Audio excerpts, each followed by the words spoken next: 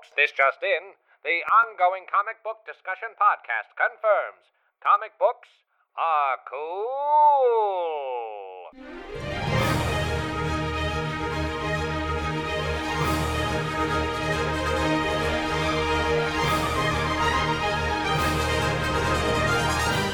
What's up, everybody? Welcome to a demonic episode of Ongoing Comic Book Discussion Podcast. I'm Corey. I'm Tess. And the demonic aspect is we are reviewing Hellboy Volume 1 today. Woohoo! Woohoo! I'm excited. Me too. Seeds of Destruction. That's right. Yes. Before we get into that, though, what you been up to lately? Oh my gosh. Last Saturday, me, you, and spouses, we went to the food trucks on Magnolia Boulevard, which we do like almost every month now. Yeah, since we've been friends. That's our thing. It's our thing. And we went to Black Cat Comics, and they had shout out to Black Cat Comics. They're so awesome. They're on Magnolia Boulevard. You guys have to check them out. They have a superhero bingo on those Friday nights, and it's so much fun. It's just like Batman, but like retro Batman, retro Robin, and Spider-Man. Okay. And my favorite part is that he's like an overweight Spider-Man. It's the best. I love it. And it's just a really good time. It's a fun store. I like that dude. I don't know his name, but we were talking to him for a hot minute. And apparently I think one of his diamond reps was a friend of mine, Danielle. Back there. Yeah. I was like, oh my God, it's a small world. But yeah, he's got a cool little store. He's got a lot of toys and whatnot in there. I saw some real Ghostbusters toys. I asked him about that. Apparently those are his. Like a lot of that stuff in there is his. I'm That's like, oh so man, crazy. Don't part with that. Yeah. I was like, but at the same time, I was like, I want it. Like, how much? Yeah. I would just hike up the price. Yeah, how much to take your childhood away from you? But it's a cool store. It's really neat. And if you guys are in Burbank, definitely check out Black Cat Comics. We talked about maybe we might try to record a show there one day, maybe down the future line or something. We'll see. Whenever Corey comes to visit from Oregon. Maybe I'll come back in town and then we'll record there. That'd be Who really knows? fun, actually. That's a really good idea. Yeah, right? Yeah. But, and then have you been reading anything else on the side lately? What you been keeping up with? I haven't been reading because lately I've been taking like voice acting and improv classes. Okay, that's what's up. And editing our last episode, which was really fun and such a fun learning experience. Yeah. This whole thing is such a learning experience, which I love. But yeah, it's always something pop culture going on. Like, at work, we have two of my coworkers at work. They're also at the Perky Nerd with the all-girl comic book group. And shout out to Lorianne and Jen at my work. I know they're going to be listening to this because they're really excited about this podcast. But they're my comic book nerdy gals. They like come over to my desk. They're like, have you read this comic? It's so awesome. But it's just so cool to have like three chicks hanging out in the work kitchen and just like talking comics. I never thought that would happen. What are they digging on these days? I think they just read Blackwood. It looks like if you go to the Perky Nerd Instagram, they have a really beautiful picture of it, but I think it's called Blackwood or Blackbird or something like that, and it's like a neon, like the artwork is so beautiful. It's like pinks and purples and blue neon cover with a girl on front, and I know that they say don't judge a book by its cover, but I really feel that comic books are the exception to that rule. Yeah, they are. What about you? I know you've been up to like everything. Well, yeah, it's all moving stuff these days, but the wife and I are we're catching up on Legends of Tomorrow. We're both we're both big CW comic book fans, and but we both kind of stopped watching around the same time. It was like a time that we were dating, then we broke up, and then we like both of us just stopped watching like all the CW shows, and then now that we're back together and married, we're picking up on them, and we're watching Legends of Tomorrow, and they just did a big crossover episode, so we had to watch Flash and Arrow to kind of go along with it, and so that was fun. But we watch Flash and we watch Arrow, so we were just like behind a little bit, but we knew what the characters were. Awesome. Yeah, we just started Arrow. I just started Arrow. I'm trying to catch up to where my husband is, and I like it, but it's kind of soap opera-y for me. It's a little too much. I like the story though. I like the main guy, but yeah, it's so like, no, and then you are on a deserted island, and then you came back, and now I'm dating your father's assistant. No, like it's oh no, boo. I think that they become a bit more streamlined, but because Arrow was the one that started them all, then Flash kind of spun off from that. So it's nice. It's good that he's letting you, or not letting you. You guys are watching Arrow first because that is where like it started. But I do gotta say, it is very soap opera heavy at the beginning. Yeah. It does get more superhero-y. Does it? I hope so. But superhero-y is already still pretty soap opera-y. I can see that. Yeah, and still like being coupled with the CW, you can, no matter what, you can feel its soap opera CW influences, but it's still the best like superhero stuff on TV. Yeah, it's really fun, and I love that the main actor, I don't know his name, but he does his own stunts. Oh yeah, That's my favorite. Stephen Amell. Is that his name? Okay. Yeah, he's a good looking dude. Yes. when he's doing those pull ups on those bar things, my God. Slow that down, please. Yeah. No, he's wild, but that show's cool, and I really liked Arrow, but Flash was my favorite. Flash is awesome. Do you like Supergirl? I'm starting that right now too. That one I don't That's watch, not CW. and it is CW, it is. but it's so technically they started establishing different universes. So like Arrow and Flash are in the same universe, but Supergirl, even though it's CW, the Flash can go to her dimension. It's still a different Earth. It's not the same Earth as Arrow and Flash.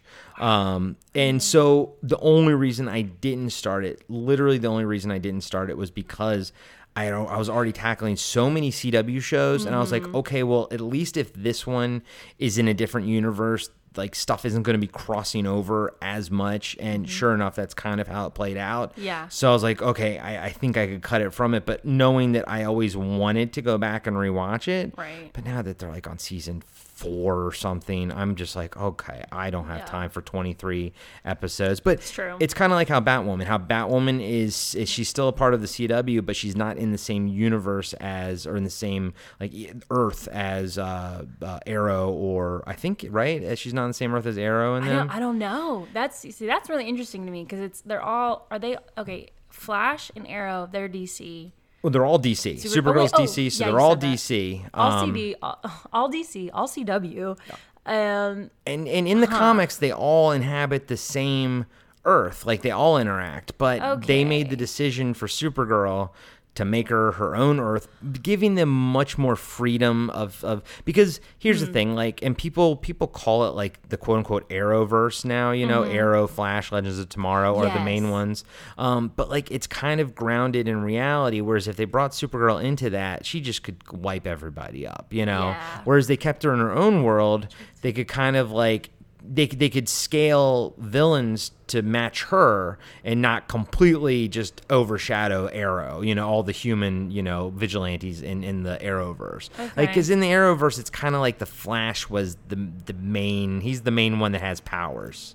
Okay, sort of. See, I need to watch The Flash. See, I don't know all these. I need a day to binge. Hello, work. Can I take a whole week off? And that's the problem with these 23 episode shows, and they're like an hour a piece. It's so much. It's a lot, and honestly, they could cut it down to really refined, like 8 to 10 episodes. Always. Really refined. And you know what? I think it would be even more popular. Yes. I 100% agree with you. If you watch these shows, you'll see that there's a good 7 episodes every season that is just complete filler BS. And you're like, oh, you could have just dropped that episode. Oh, you could have dropped that one. Yeah. There's something happens in Arrow, like later on in the season. I'm not going to spoil it for you. It's if it had happened to you or me, it would have been life-altering experience. But in the show, like, they erase it in like 2 episodes. Oh, that's annoying. Yeah, and I'm like, and to the point of this one huge event to this one character, it was so inconsequential that at the end of the season, when they were going into the last episode, when you watch it on TV, the season recap, when they say, here's what you got to know for that final episode, they didn't even mention that storyline because it meant nothing, because by the end of the season, the character was just back to normal. Yeah. So it was like, it's like, comic books are like that. it's so very comic booky, sadly, because comics have the same thing where they're like, you got to go month. You can't like stop, so you always keep, especially for stuff like Flash and Arrow and stuff like that. Yeah. So these CW shows, it's funny how, yes, they're soap opera-y and they're bloated sometimes story-wise, but at the same time, it's like, that is so comic book of you guys. Yeah, you know what I mean? And you have to love it. You have to. You love the bad with the good with the bad, sadly. Oh yeah, absolutely. But I'm glad you're jumping into Arrow. It's a great show. Yes. And maybe, his pecs will make up for the boring episode. They already have, yes. And then let me just say, enjoy the wigs, the flashback wigs throughout the entire in Arrow. Arrow. When he's on the island and it's like the sea washed wig. Oh my God. Yes. There's so many, and the seasons go on. There's so many wigs. His hair goes through so many. I love it. It's crazy. Very theatrical, very soap opera. Yes, I know. And I love it. I will say, male and female actors, everyone is gorgeous on every show on the CW. At least there's that. Yeah. At least they're pretty. Exactly. Yes. So, but I'm glad you're liking it. Yeah, I am liking it. I am. All right, you wanna jump into old Mr. Hellboy here? Let's do it. By Mike Mignola, Seeds of Destruction by Mike Mignola and John Byrne. And it's a Dark Horse comic, correct? Yes, it is. Yes. And what year is it? 94? I do not. Shoot, I did not write that down. Yeah, I was gonna say. Let me see. I should have written that down. No, it's all good. You're correct. First edition came out October 1994. Ooh, that's very appropriate. So, October, Halloween. yeah. All right. So this is. Let me just pull it up. Okay. So this is the origin story of Hellboy, essentially. And if you all have seen the movie, this is pretty much what they sort of adapted into the movie. It's there's some variances, and we will talk about that. But let's do the credits real quick. Hellboy, Seeds of Destruction by Mike Mignola. Script by John Byrne. Miniseries colors by Mark Chiarello. Cover by Dave Stewart. Cover colors by Dave Stewart. Sorry about that. Short story colors by Matthew Hollingsworth. Introduction by Robert Bloch. A series and collection edited by Barbara Kessel and Scott Alley. Hellboy logo designed by Kevin Nolan. Collection designed by Mike Mignola and Gary Grazzini. Published by Mike Richardson. So we're going to do something a little different this episode. We're going to read a summary of each chapter that we both wrote with the help of the internet to make sure that we get every single detail as possible. So, and we also just want to hit all the marks so that we can really just focus on talking about what we liked and didn't like. So here we go. Chapter 1. The story begins in the year 1944. A U.S. Army official is ordered to lead a team of commandos to a village in East Bromwich in the English Midlands. The Army group, with the help of an anti-Nazi hero, the Torch of Liberty, is under the guidance of 3 paranormal officials: Trevor Broom, the Whiz Kid, Lady Cynthia, Medium, and Professor Malcolm Frost. Lady Cynthia warns the group of an arising doomsday project orchestrated by the Nazis, of which will herald the end of the world. Cut to Tarmagant Island in Scotland. The Nazis have set up machines around a stone circle. In the middle of the circle is a Russian psychic named Grigory Rasputin. Rasputin tries to summon and release the Ogdru Jihad. These beasts are very dangerous and are known for knowing no care and are the heralds of pestilence. Very bad. Much to the surprise of the U.S. Army, Hellboy arises to them instead. Hellboy's name is dubbed by Trevor Broom, who also becomes his adopted father, a member of the paranormal officials, and later, the guardian of Hellboy. The Nazis are very upset with Rasputin, but the Rasputin is convinced he has set in motion the end of the world. No big deal. Cut to 1994, which just so happens to be the same year that this comic book was released, at the Bureau for Paranormal Research and Defense in New York, which we will condense down to BPRD.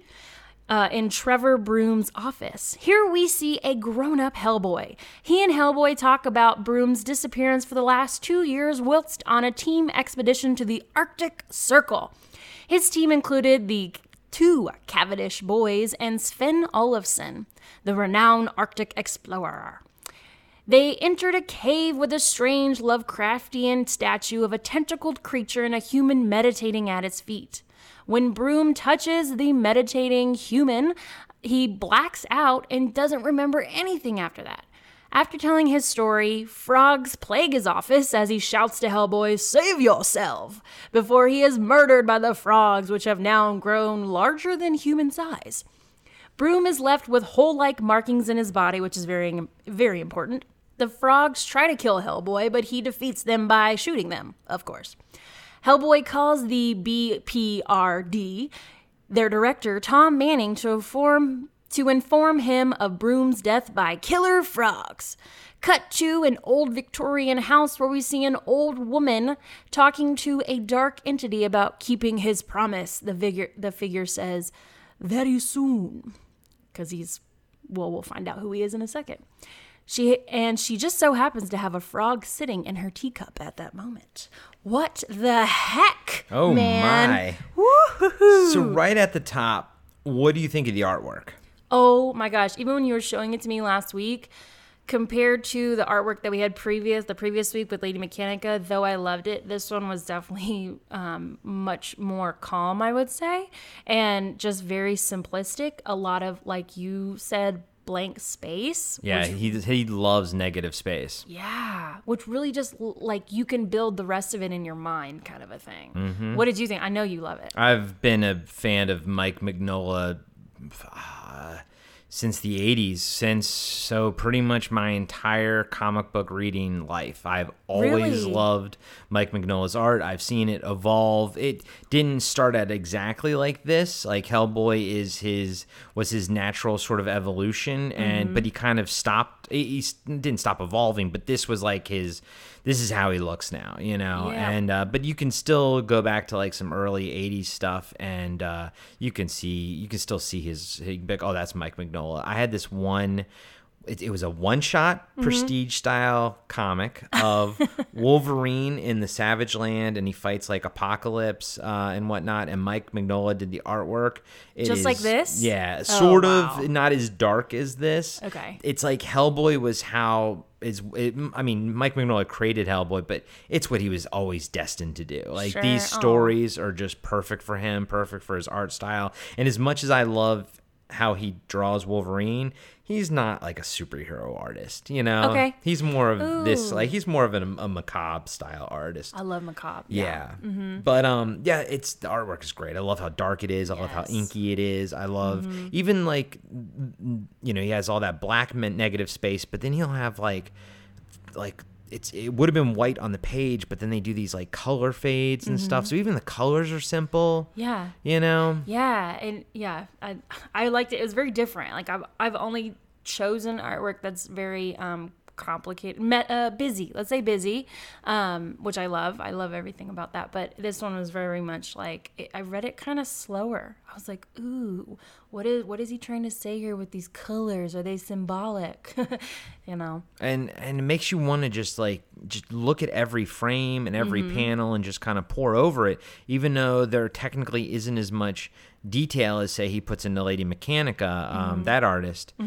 I still spend just as much time, if not more, looking over this artwork, but I do it from an artist's point of view, and I'm like, Yeah. God, how did he do this? How did he I mean, because I can feel some of his pages. I can feel the dread that he's putting in there. The and I'm background like, music. Yeah, you can, it's more than just like what you're seeing. You can Yeah. hear it, you can smell it. Yeah. Is that rolling fog? Yeah, it's really cool, and I want to know how he's able to do that. How he's able to craft such amazing images with such.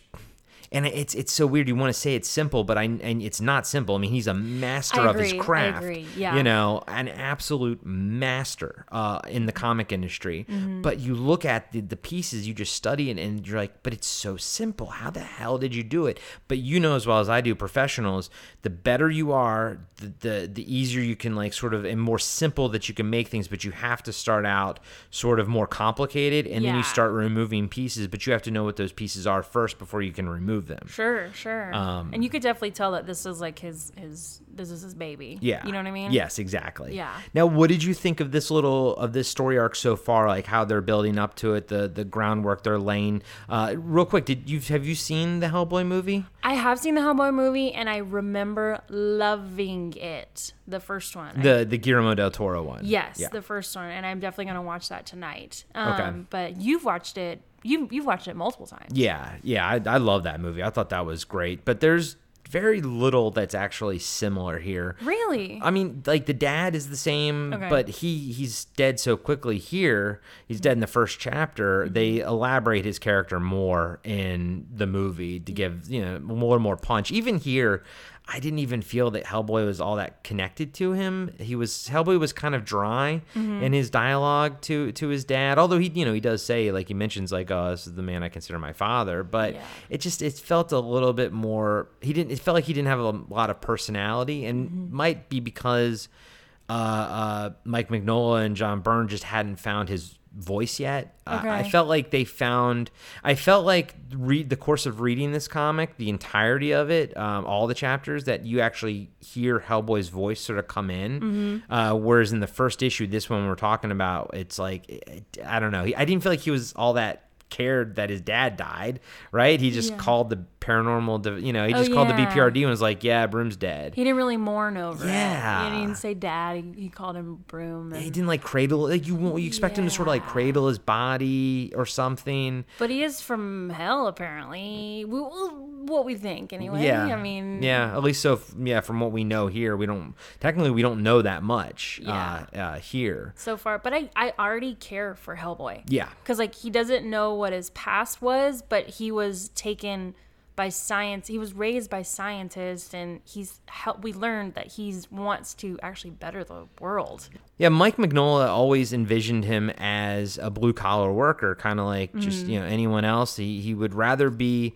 at home drinking a beer, watching TV, but if he has to go out today to save the world, well, fine. I'll do it because I have to. It's my job. And, right. And later on in the series, it becomes more that way, and he's like, oh, I'm just doing my job type of thing. But you get that sense here. Yeah, absolutely. I'm just doing my thing, One thing I would like to interject, and you only really see it here. What did you think about, like, you've read the whole comic. Yeah. There are no superheroes in it, but at the very beginning, he throws that Torch of Liberty character in there. Yeah, I was going to ask you about that. They show him, and he's very heroic. I'm sure there isn't no spinoff or anything, but he very much reminded me of, like, Captain America. Right. Yeah. And during World War II. Right. Yeah. Which is what he's supposed to be. Okay. And I love that fact. It's like, and if you read this comic just by itself, you don't read anything else, and you don't know anything else about Torch of Liberty,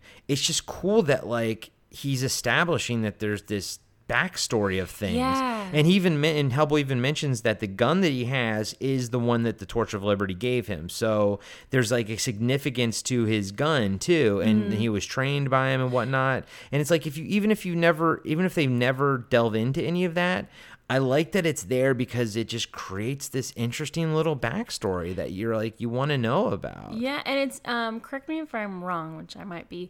Captain America doesn't fight anything paranormal, correct? He's just there to fight the bad guys. What, in Marvel, the comic? Marvel. He mostly just fought like Nazis and stuff in World War II. So this is like the Captain America of paranormal. Yeah, exactly. Yeah, which is neat, and I like the fact that it just never comes up again, and you don't know what happened to him, and for all you know, he did his thing, hung out with Hellboy, helped train him, and then went on, fought more battles, maybe died. You just don't know, but like this was his little interaction. Later in the series, there's another character that they bring in that's kind of like an old pulp like like action style character, like the Shadow esque, and his name is Lobster Johnson. Oh, I saw that there was like a total spinoff for that. Yes, that's yeah, cool. there I don't know if is. spinoff's the right word in comic books, but No, that's yeah, how it is. related. Yeah, it was a spinoff. Okay. But yeah, he was introduced in Hellboy. I have it in my trades. If you take cool. them, you'll get to him eventually. Yeah. And that's cool. I like that Mike Mignola starts like peppering in these awesome little superhero backstories Yeah. in this world, but you still don't get a bigger sense of the world. For the most part, you just assume it's a normal sort of world. And they bring in, I was looking up Rasputin, the Agdru Jihad. Those are actual, Rasputin was a real dude who claimed to be a wizard of sorts. And then I think the Agdru Jihad was an actual, like, demon of sorts. Serpent that somebody worshipped. Yeah. Yeah, Mike Mignola is huge on like mining real folklore and stuff. I like, love that. Like Hellboy fights Baba Yaga at one point, and I mean, and Mike Mignola actually like tries to accurately like represent the folklore. So like Baba Yaga will be in a house with chicken legs because that's like what the folklore is, and she like rides through the sky with like some kind of, I don't know, pot or something weird because it's folklore from Russia back from 1890 or something, Right. It's old school type of stuff. But he will everything that Hellboy fights is something that's inspired by some kind of folklore. Okay. That from all I over like the that. world. It kind of gives him also, like, as a writer, I think that's really smart because then you don't have to come up with the world 100% on your own. You can use inspirations, and I feel like that also draws readers because you're like, how does Hellboy interact with this mythological creature? Like, how does this Mike Mignola imagined creature interact with a creature that's been around for 1,000 years in books and things and legends? That's really interesting. Spoiler alert: Hellboy usually punches them. that's with how his arm, his rock arm, right? That's how he interacts with these creatures.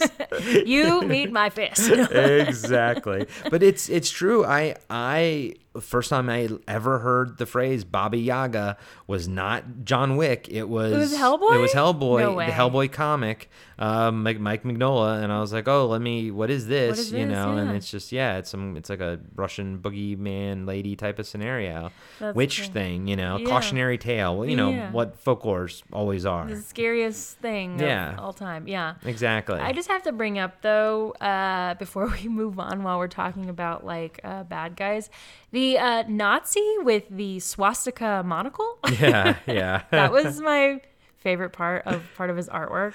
I wanted to add that in there, but he has like little, like in each character that he creates, there's like a little something in there that if you look at the detail, like even the Torch of Liberty, like the way he stands, he's like taller than everyone else, and he has like the torch, and then the Nazi with the swastika eye patch monocle thing. And I like how the Torch of Liberty, like his costume is bright and colorful, but you can see it's already getting splotches of mud on it because, he's not supposed to be doing like military work where you're out in the field for like, days on end and you're not changing your outfit. He's a superhero that's been sort of like drafted over, but he's wearing his costume while everyone else is like still wearing, their fatigues. I love that. Yeah. I love that juxtaposition. And I love the fact that he's still wearing like an army jacket sort of over his, outfit, but his outfit's still muddy underneath. It's really cool. It's neat little attention to detail like that, like the monocle. Yeah. That's the reason I look through every panel and everything. And then on top of it, just like the way Mike Mignola does, just the way the movement happens and the way people look and the way things fall. It's just, everything's so interesting and just fun. Yeah. And I, like I said before, he leaves a lot up to your imagination with all of that negative space, which it also kind of makes you part of the story. You can figure out what else is in that skyline instead of just the blue, or what else is on that wall other than those four frame pictures of old people or whatever, right, what I mean? because you'll see like a few pictures, but then like shadows like from the windows will fall in, and you're like, and it's nice that he doesn't have to draw that detail, and you can put make it just black, but at the same time, like you said, I think it forces the reader's imagination to fill in the blanks. And Yeah. anytime, which is why I love the podcast medium, is because you have to use your imagination to figure out what we look like. We're gorgeous, by the way. And Yes. but I like anytime that the audience has to use some sort of imagination. It goes back to, just like I said, like how I like the Torch of Liberty. It goes back to Star Wars: A New Hope before the Always prequels even tying happened. in Yes. Star Wars. Star go Wars on, is Corey. life. Go on. Where's Boba Fett? I'm just kidding. Go Yeah. ahead. Go. But Boba Fett ties into this. But before the prequels came out, That's funny. all you knew about the Clone Wars was that Obi-Wan said to Luke, your dad fought in the Clone Wars. And like, how cool was that right then and there, that Sure. you knew that there was something before what you've already seen. And I think whenever you're see. making sci-fi and whenever you're making fantasy, it really helps to let the viewer or the reader know that something is coming before what you're seeing right now, that there's a history to this world. You start in the middle of the action. Exactly. Yeah. And I like that. I liked that. Mike Mignola putting the Torch of Liberty in there is like Obi-Wan saying your dad fought in the Clone Wars. I don't want to know anymore. That was my imagination Yeah. went wild for years. I don't want a Torch of Liberty spinoff. I didn't want prequels. Right. I don't hate them, but I didn't want the prequels. We'll like, take do you them. know what I mean though? Yes, absolutely. I like to be able to think, like, just give us little tidbits that something came before and then don't flesh them out. Yeah. And just let us have fun with it. Yeah. I agree. I like that. That was a lot of talking about The Torch of Liberty. yeah, about the You Torch love of the Torch one of little. Liberty? Literally, he's only in 2 panels in the entire thing, Yeah. and we talked for like 10 minutes about him. But that's what's fun. That's what's fun. Yes, exactly. I think it's great. And then and and then obviously Rasputin and everything's from history and whatnot. So I love all that kind of stuff. I love how he ties all that in. So. Yeah. Shall we continue the story, my friend? Yes. I could probably yes. keep talking forever just about the Torch of Liberty. No, it gets better and better and better, and all my points are like from the next couple of chapters. So I'm like, let's do this. All right, Chapter 2. With some clues about the death of Trevor Broom, Hellboy goes to the Cavendish Hall, an old Victoria home that sits on a lake, with 2 of his colleagues, Liz Smith, a fire starter, and Abe Sapien, a human-sized amphibian. That's right, folks. Abe is disguised as a human as not to alarm anyone he encounters, of course. Lady Cavendish, who we now realize is the old lady with the frog in her teacup from the previous chapter, awaits the paranormal team's arrival. Lady Cavendish tells the group that she is the heir of the Cavendish Hall because her sons were killed on their Arctic Circle expedition, the expedition we learned about in the previous chapter. The same expedition Trevor Broom went missing for 2 years. Every group of males in her family from the last 9 generations has died trying to find the cave in the Arctic Circle. Since she is the last person alive in her family, when she dies, she hopes the hall sinks into the lake below. The butler, who will be very important in a sec, escorts the paranormal team to their rooms because it's a hall, it's a giant place. Lady Cavendish is the only one left in the room when we see the dark shadow figure return. He says he will reunite her with her sons if she says, "Children, come and kiss your mother goodnight." Back in their room, Abe removes his disguise and starts investigating in the water below the house. Hellboy calls Liz on an internal line to remark that the butler looks a lot like Sven Olafsson, the 4th member of the Arctic Circle expedition. The frogs appear in Liz's room and Hellboy tells her to leave the room immediately. Hellboy runs to Liz's room, but she has disappeared, and the butler says he has no idea where she went. Hellboy threatens the butler, and the butler turns into a giant frog and tries to kill Hellboy. Good luck with that. Hellboy kills the frog, or so he thinks, and wanders back into the sitting room where he finds Lady Cavendish dead. She has the same holes on her body as Broom did in the previous chapter.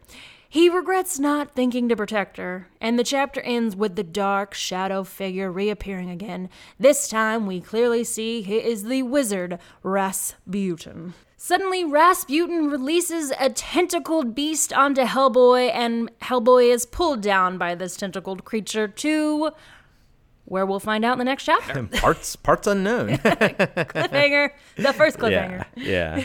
So what'd you think of this one? Got more action packed. Yes. It's very interesting that the Arctic Circle expedition has a lot to do with a lot of the happenings in this certain chapter here, especially because in 9 generations, the Cavendish family has died at every expedition. But why do they keep going back? Because of the unfulfilled desires of their patriarch. The first one, the first guy. I loved how much just character was layered into everything here. Yes. The Cavendish family, their backstory is their patriarch, the starter of their family, I don't know, whatever you want to call it, lineage. But he started as like a whaler. So through being a whaler and being successful, he started traveling the world. And then, of course, he's acquiring occult like items and stuff and occult knowledge. And then somehow he gets in his head that he wants to go find something at the Arctic.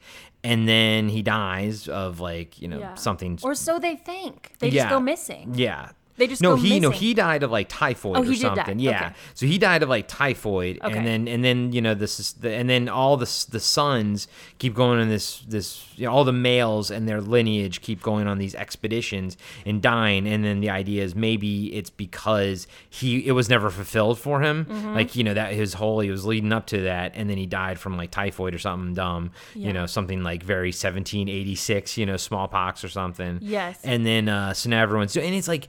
It didn't need to have this much backstory to it, to this family and everything. But that's adds what, a lot. and that's what makes it creepy. It Yeah, has it's this very whole, creepy. it's got this whole like haunted house vibe going on, and just like the haunted houses always have some kind of crazy family backstory. Of course, yeah. And it's like there's nothing in this book is like thrown away. Mike Mignola and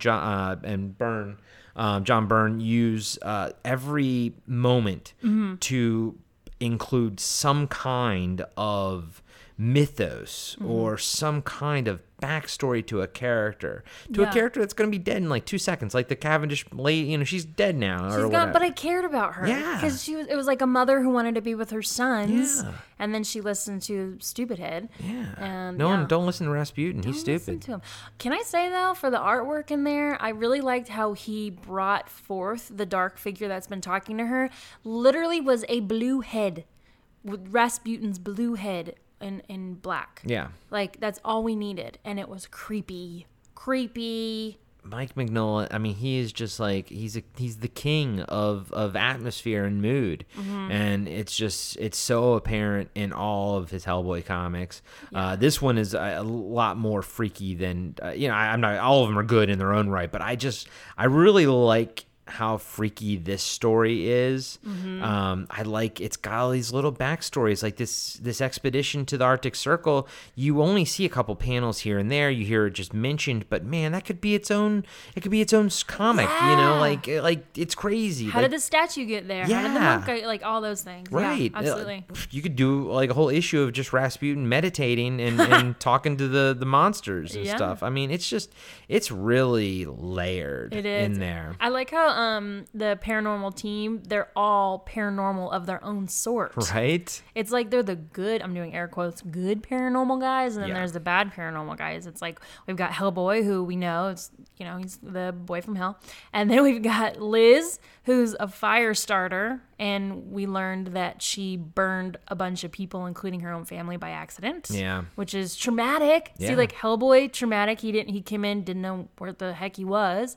Liz comes in, she kills her family, and then we've got Abe Sapien, who's a human amphibian who was found in a sealed chamber in like a Nazi lab or something like that. No, What was it? in the White House, and in like the basement of the White House. What? But Oh, there was a wow.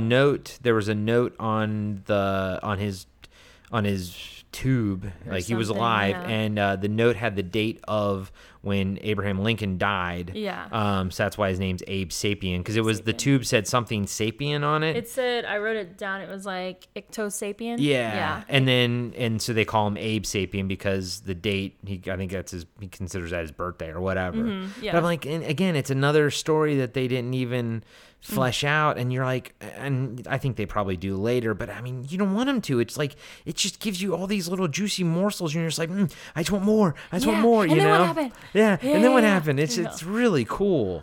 I agree. And then, guys, listening to us talk about it, you're definitely missing half the enjoyment of the visuals. Yes, absolutely. Because just like the shot of Abe Sapien diving into the water, swimming around, and then actually coming up, like the frame that he's in is framed by this like statue of an angel behind him. It's just like, it's amazing how Mike Mignola just incorporates artwork of like, or I should say he incorporates the environment and then turns that into a frame or something. Like a door arch will be the frame of the panel. Yeah. It's just It's great, and I agree. I liked how when Hellboy jumps into the lake, I'm sorry, Hellboy does not jump into the lake. He gets dragged into the lake.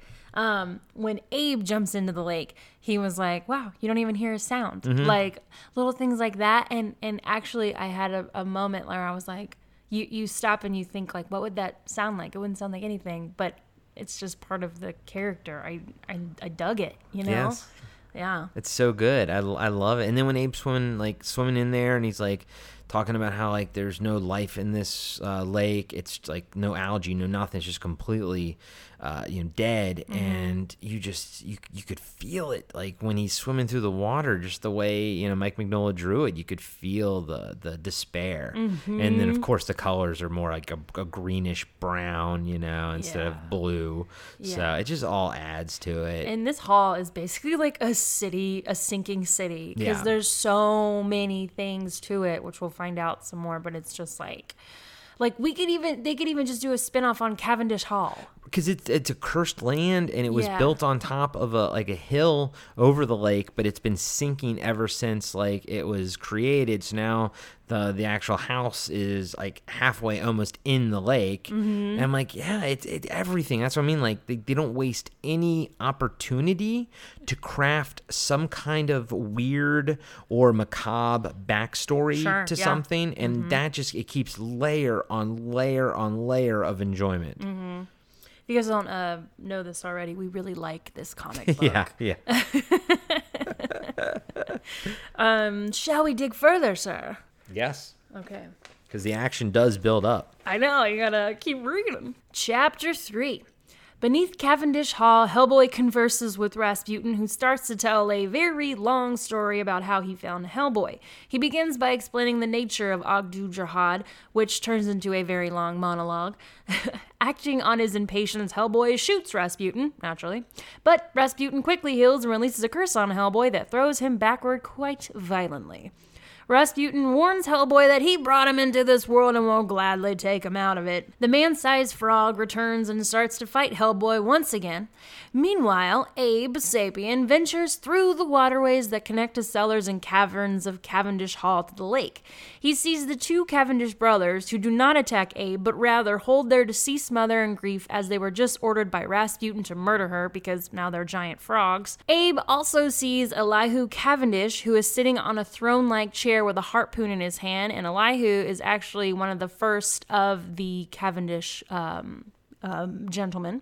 Rasputin continues to tell Hellboy about his connection to Agdu Jihad, who brought Rasputin back to life, and Hitler, whose failure connected Rasputin to money, scientific minds, and technology to attempt to bring back the Agdu Jihad, which I'm just going to call OJ from now on. Wait a minute. He explained that when Trevor Broom touched the meditating monk statue on the Arctic Circle expedition, the monk, named Sadhu Him, absorbed his memories and thus discovered Hellboy's existence. The monk used his powers to convince the expedition team to bring him back to America and use Broom to lure Hellboy into his trap. Rasputin also reveals that he wants to capture Liz, the fire starter, to channel her powers through himself and Sadhu Him to unlock the crystal cocoons of the OJ. He proclaims hell on earth is approaching. Again, no big deal. There's a lot of exposition in that chapter. Yes, there is. Let me ask you something real quick before we dive into this chapter. I meant to mention it last chapter. Yes. Why is it that Abe Sapien feels the need to have to wear a disguise where Hellboy just walks around with his tail hanging out and everything? That's a very good point. Yeah. Anyways, we don't won't know. worry about that. And we'll see you guys next week. That's us. Yeah.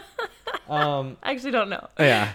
I like the little scene where Abe Sapien stumbles upon the two brothers sort of taking the mom, submerging her, like, is like sort of mournful and everything. But I liked Abe's monologue about how, like, he's like, I don't think they're going to attack me, but at the same time, I'm not taking my eyes off of them as he backed away slowly. That's when he stumbled upon, what was the... Elihu Cavendish. Yeah. And that's when he stumbled upon him. Yes. In his, I guess, ultimate fate or whatever. Yes. Which there's a lot of find ghosts out. in this house. Yeah, there's a lot. Yeah, physical and not metaphorical. Yeah, metaphorical. Yeah, metaphorical. Right? Yeah, absolutely. It's funny because they're like, it's very much human. Is more humans in this than there are paranormal, I feel. But then as we start to end the comic book here, it starts to even out because now we've got, well, at the beginning of the chapter, we didn't mention the medium sees like a priest and a nun ghosts who say that it's going to be the end of the world. And then we've got, the paranormal team. And then we've got these frog guys who were once human. And then we got Rasputin. And it's just kind of like, maybe, like, I wonder if the paranormal world in this world is very much normal. They're less paranormal and they're just normal. And that's something that I did not like that the movie did, which in the comics, at least everyone that I've read, Hellboy just does his thing, walks around, and people just are like, and he'll go to like Romania in this little town to go visit something, and somebody will meet him. Oh, you're Hellboy sent from the BPRD. Okay, come here, I'll show you. No one says one thing, and even I don't think even Abe later on really wears anything. I think people just address them as who they are. Who they are, yeah. And I actually always like that. Yeah, sure. There's no like pomp and circumstance. There's no like, oh, you're Hellboy. It's like it adds to him being just a blue collar dude. Whereas like, yeah, I'm here to fix your sink. I'm here to bust the ghost. Just okay. Yeah. It's that idea, and no one makes a big deal of the fact that he's a giant red guy he's with giant. the tail. Yeah. We didn't mention that. He's giant. Yeah, like he's a big dude. His like even the way that he's drawn, like his shoulders look just too heavy for him because he has a giant rock arm, even though he's like stacked, I'm sure. But he's just like, he just looks like a adolescent giant, kind of like how they, even though he's powerful as all hell. His proportions aren't exactly human because his legs, even though it's kind of more, it's like a Mike Mignola stylized thing because like Wolverine sort of still looked the same way with like the little legs and the big sort of upper body. Right. Obviously not as tall as Hellboy. So it's definitely like a Mike Mignola stylization, but you can see Mike Mignola draw people normal, so you know that he's doing it on purpose. Yeah, absolutely. To emphasize features and such. Yeah. Exactly. Yeah. And I like the fact that you said he's like an adolescent giant, and I think that's actually a pretty accurate because he's not fully grown from my understanding. But he's 50, so because when we meet him, it's in 1944 and he's a baby, and this is 1994. He's 50, but that could be 50 in demon years. I know. And in the movie, they actually make more of an emphasis on telling you that he's actually like he's got the mind of like a 16-year-old. Oh, that's funny. Yeah, but that's not something they top on too much here, but yeah. But yeah, this another atmospheric issue from beginning to end. I like the backstory. This, you finally get Rasputin's backstory, and he even alludes to the fact that he's the Rasputin from history. Shot, stabbed. I think he was like poisoned, drowned, everything. Yeah, they kept trying to kill him and they couldn't. Or something like basically until he finally drowned or whatever. So and then they're postulating here that Mike Mignola is postulating that then he was resurrected by by OJ, and I know, and then so Rasputin kind of he went to I think Italy and basically just hooked up with the Nazi party and kind of got them to sort of like buy into his whole Ragnarok thing. And, Ragnarok, I forgot to bring that up. Well, yeah, and that's just like him. That's what he's calling the end of the world. Like I'm gonna bring Ragnarok to and that's a Norse mythology sort of tale. Is that why it's in Thor? Yeah. Oh well, yeah. That Ragnarok is Norse mythology. I didn't know that. But it's spelled differently than the way Mike Mignola spelled it in here as 2 words. Gotcha. Yeah, because it's one word. Yeah, in Thor. but same thing, which is it's still just like the end of the world. Okay, see, I didn't even know that, and I've seen that movie. Okay, hello. I really like that when Rasputin's like going on and on and on and on. I think that isn't he fighting the frog guy? Yeah, the frog still? thing. Yeah, And there's some comedy in that. oh yeah. Some, you know what I mean? He's like, the end of the world is coming, and I will rule all. And then he shoots him in the face. Yeah, he's like, and he heals, and he. Yeah. It's pretty funny, like. And you get like a glimpse into Hellboy's mind where he's like, I'm falling through the air. I guess I should land him. He always has like some kind of thing that's happening, and you can always get the sense that he can tell when there's danger, but he's just like, oh crap, this again. Yeah. Like I got to deal with this. Like I just would rather be at home drinking a beer. I got to deal with this BS right now. I thought I just killed you, frog. Yeah. And the frog was cool because did you notice that as he was fighting Hellboy, he was like getting bigger and evolving? Yes. Like his mouth was like the frog's jaw was starting to come out. He was actually changing shape over the course of the fight and getting like bigger and more weirder looking. And also, I forgot to mention that whenever the frog's tongue wraps around Hellboy's arm, it gets numb, except it doesn't on his rock arm, and that's why he can knock him out with it. Yeah. So he can't. Yeah, nothing can penetrate the rock arm. The rock arm. I love it. I mean, it's funny because it's kind of a cop-out, like, but I've got my rock arm. We'll win. It's like, he's already super strong. He's already pretty much indestructible. And then on top of it, he's got a rock arm. Yeah, I love it. That's pretty cool. I want a rock arm. Yeah, who doesn't, right? I love it. And they did such a good job with that, too, in the movie. But, this was fun. This was cool. I liked getting Rasputin's backstory. But the action in the next issue is definitely going to be the big payoff. Yes. Shall we? We shall. We shall. Chapter 4. Liz's power flows into Saduhim, the monk, as the OJs start to rumble in their cages as they are nearly freed. An unknown alien race observes the events and, fearing the Seven, which is OJ, will destroy the universe once they have blackened the earth. Hellboy is still fighting the giant frog and shoves a grenade down its throat, of course, and apologizes to whatever human sense is left in the frog. Rasputin's spell is almost complete when Abe stabs him in the chest under the possession of the vengeful Elihu Cavendish.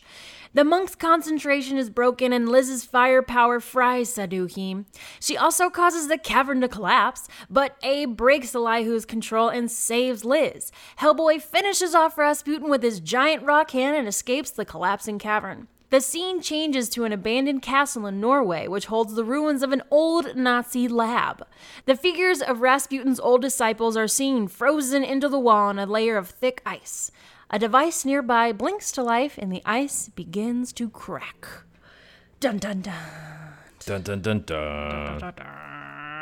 Yeah, this was a fun, action-packed issue. It was constant, like full pages of no words to a couple words of just like them escaping the cavern, of them doing like Rasputin saying his speech or whatever he's doing. Yeah, which is like basically if if you kill me, you're never gonna find out what your real purpose is, yada yada yada. And Hellboy's just like, well, I guess I'll have to live with that. And okay. I love it. I love his attitude. Now, what another bit of mythos. What'd you think about this randomly throwing in this alien race that's watching the OJs? I can't believe we've committed to that. I'm sorry. That's great. I love it. I love it. I have a morbid sense of humor, so I'm A-okay with that. Well, this is horror, so. Yeah, there you go. Yeah. So, but he just all of a sudden just randomly throws in some aliens checking out. Like, it's cool. I like it, but like it's just out of nowhere. But it's very Mike Mignola, as we know. He just throws in a little bit of, what's that?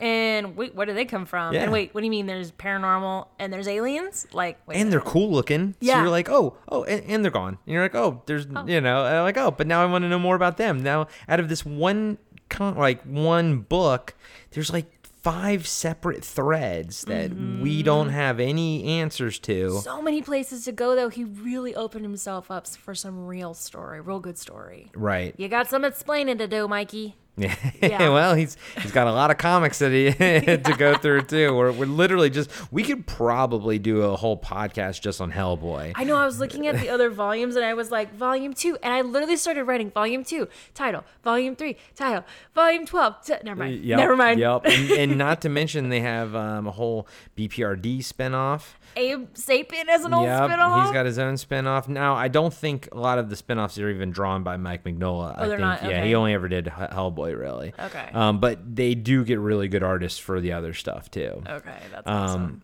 But I loved how, I love that shot of just that spear coming out of his chest. Yes. And then Abe just grabbing what's her name? Liz, and just taking her while everything burns. Like, he was so quick and precise. Yeah. Unlike Hellboy, who is like a blunt object. Like, you know what I mean? Like, he couldn't be that swift like Abe Sapien was. And even in this first, even though they all didn't do too much, like when you actually take a step back, even though this comic is kind of thick, there isn't a lot that happens. A lot of the pages are filled with just action and stuff like that. But you're already getting a sense of why, like, Abe is like good on the team, you know, like and how he is smart. different than Hellboy, and how Liz is different than both of them, and Absolutely. and you like their personalities are already different, their powers sort of complement each other, and so you're like, okay, I can see why they are the field team, you know? Yeah, it's like fire and water and then a demon, like Yeah, air? seriously. I don't know.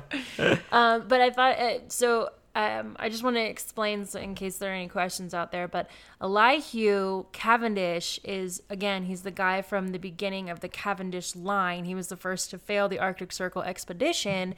But we see him, I guess, he's in a ghost-like, Abe finds him in the hall, kind of as a ghost-like form, and he has a harpoon in his hand, which I think is very interesting that Abe, who is a man who lives underwater, essentially, his weapon is a harpoon. Yeah. You know, it's very, very well put together. But that's who has the harpoon, and he essentially possesses Abe when he finds him. And he has much revenge because Rasputin killed his whole family from all these years of the failed Arctic Circle, blah, blah, blah. And so that's what really pushes Abe to throw the harpoon with the possession of him. But also, like, even if he wasn't possessed, I feel like Abe still would have done that. Right, yeah. Abe would have, yeah. But maybe without the possession, he wouldn't have been able to get into the right spot. Like, Maybe, yeah, you know, yeah. like Good point. Elihu, like, he knew exactly, you know, where to stand. But yeah, it was cool. It gave the Cavendish family a nice little, you know, punctuation mark to kind of get their own little revenge there. And sometimes that happens in other Hellboy stuff where Hellboy's or Abe might be more of a conduit for the spirits to get their own revenge or something, you know. Oh, maybe, yeah, I can see that. Yeah. Yeah. But it's cool. I like, again, added another layer. You don't know, like, why Elihu was even so strong. And even at the end, you know, it's cool because Hellboy and Abe and Liz, they're all just talking. They're like sort of comparing notes, but they don't really have any more answers than they did going in. I mean, they know what happened, but you know, and they know why everything happened, but you know, they just sort of speculate that Abe was possessed by Elihu. They don't really know for sure, right? And that's what's kind of cool. They just kind of like, all right, guess it's time to get a beer then, right? Like, we did our job.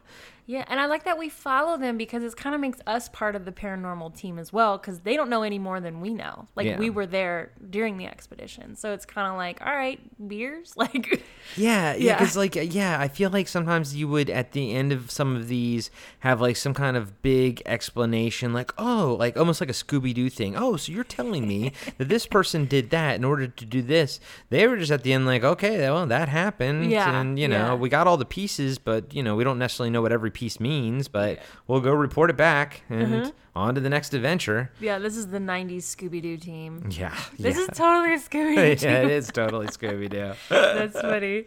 And then, adding that little alien thing was neat, and then just killing Grigori Rasputin was cool, but he was still talking to Hellboy like as he was sort of like falling to pieces. So I'm kind of get the idea that maybe his spirit might still be. Nobody dies in comics.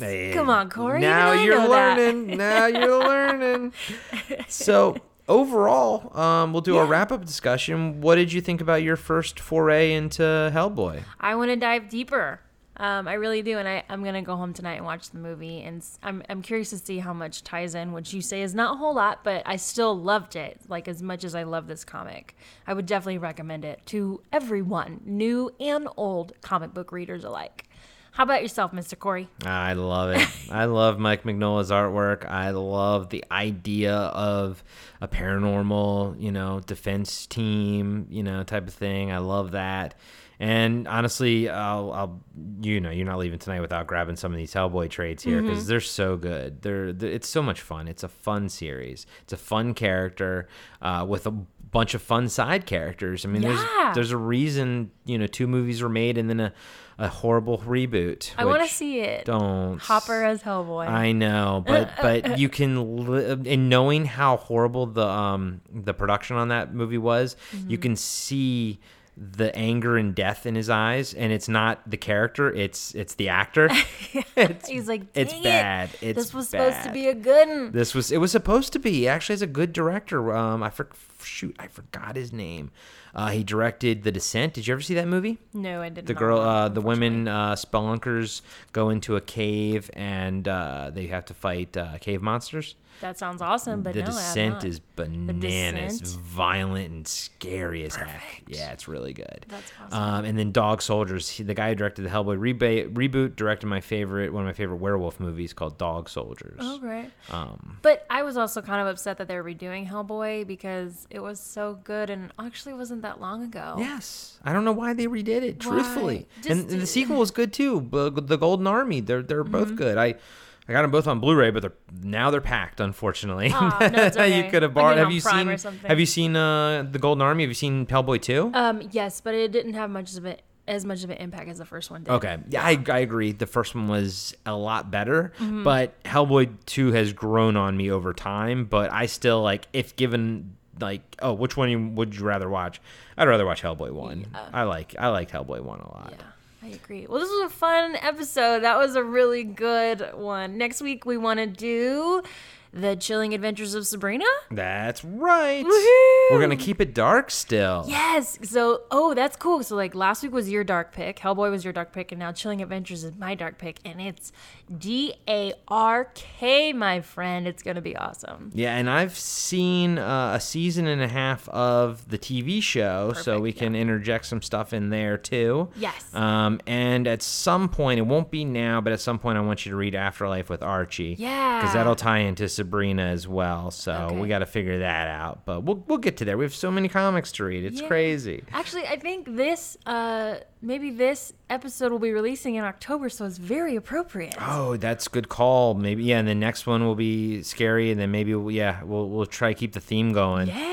That's fine, but, Awesome. for me, it's Halloween all year round. Yes, sir. It is. I agree. I'm wearing my Spellman Mortuary shirt right now. I'll have to show Oh, nice. I didn't even notice. That's cool. you. Yeah. Tess, where can we find you online? You can find me on Instagram at Tessianos. That's TESSLLANOS. And Corey, where can we find you, my friend? Instagram is where I'm most active, at Corey Nation.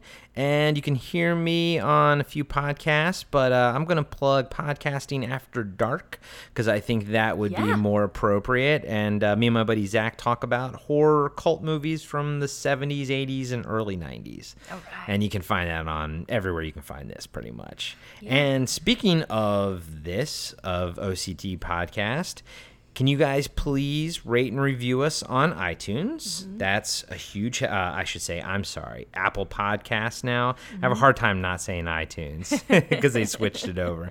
Can you guys please give us a 5-star review on Apple Podcasts? Much appreciated. And follow us on Spotify, Stitcher, wherever else you want to. And come find us on Instagram to continue the conversation. Please comment away. We love it when people comment on our posts. That's what we want. We want engagement. We want to create and grow this comic book community. You can find us on Instagram at OCD Podcast and on Facebook, Ongoing Comic Book Discussion. And if you'd like to shoot us an email, you can actually head over to the OCD Podcast Instagram page. Click email us what you think about this episode, the last episode, what you think we should read, what you guys are reading. Let us know. Yep, this is supposed to be a comic book discussion for everybody. Yes. We're kind of yelling into the void right now, though, because we haven't actually released any episodes. But we will. And then once we do, we hope to actually have it, be a discussion between everybody. And we can, read your stuff on the air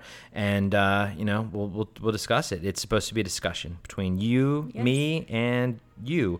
That doesn't work. That doesn't work. Well, it's in the title, discussion. There you go. Everybody. All right, thanks for tuning in, you guys. We'll see you next week on Ongoing Comic Book Discussion. Podcast.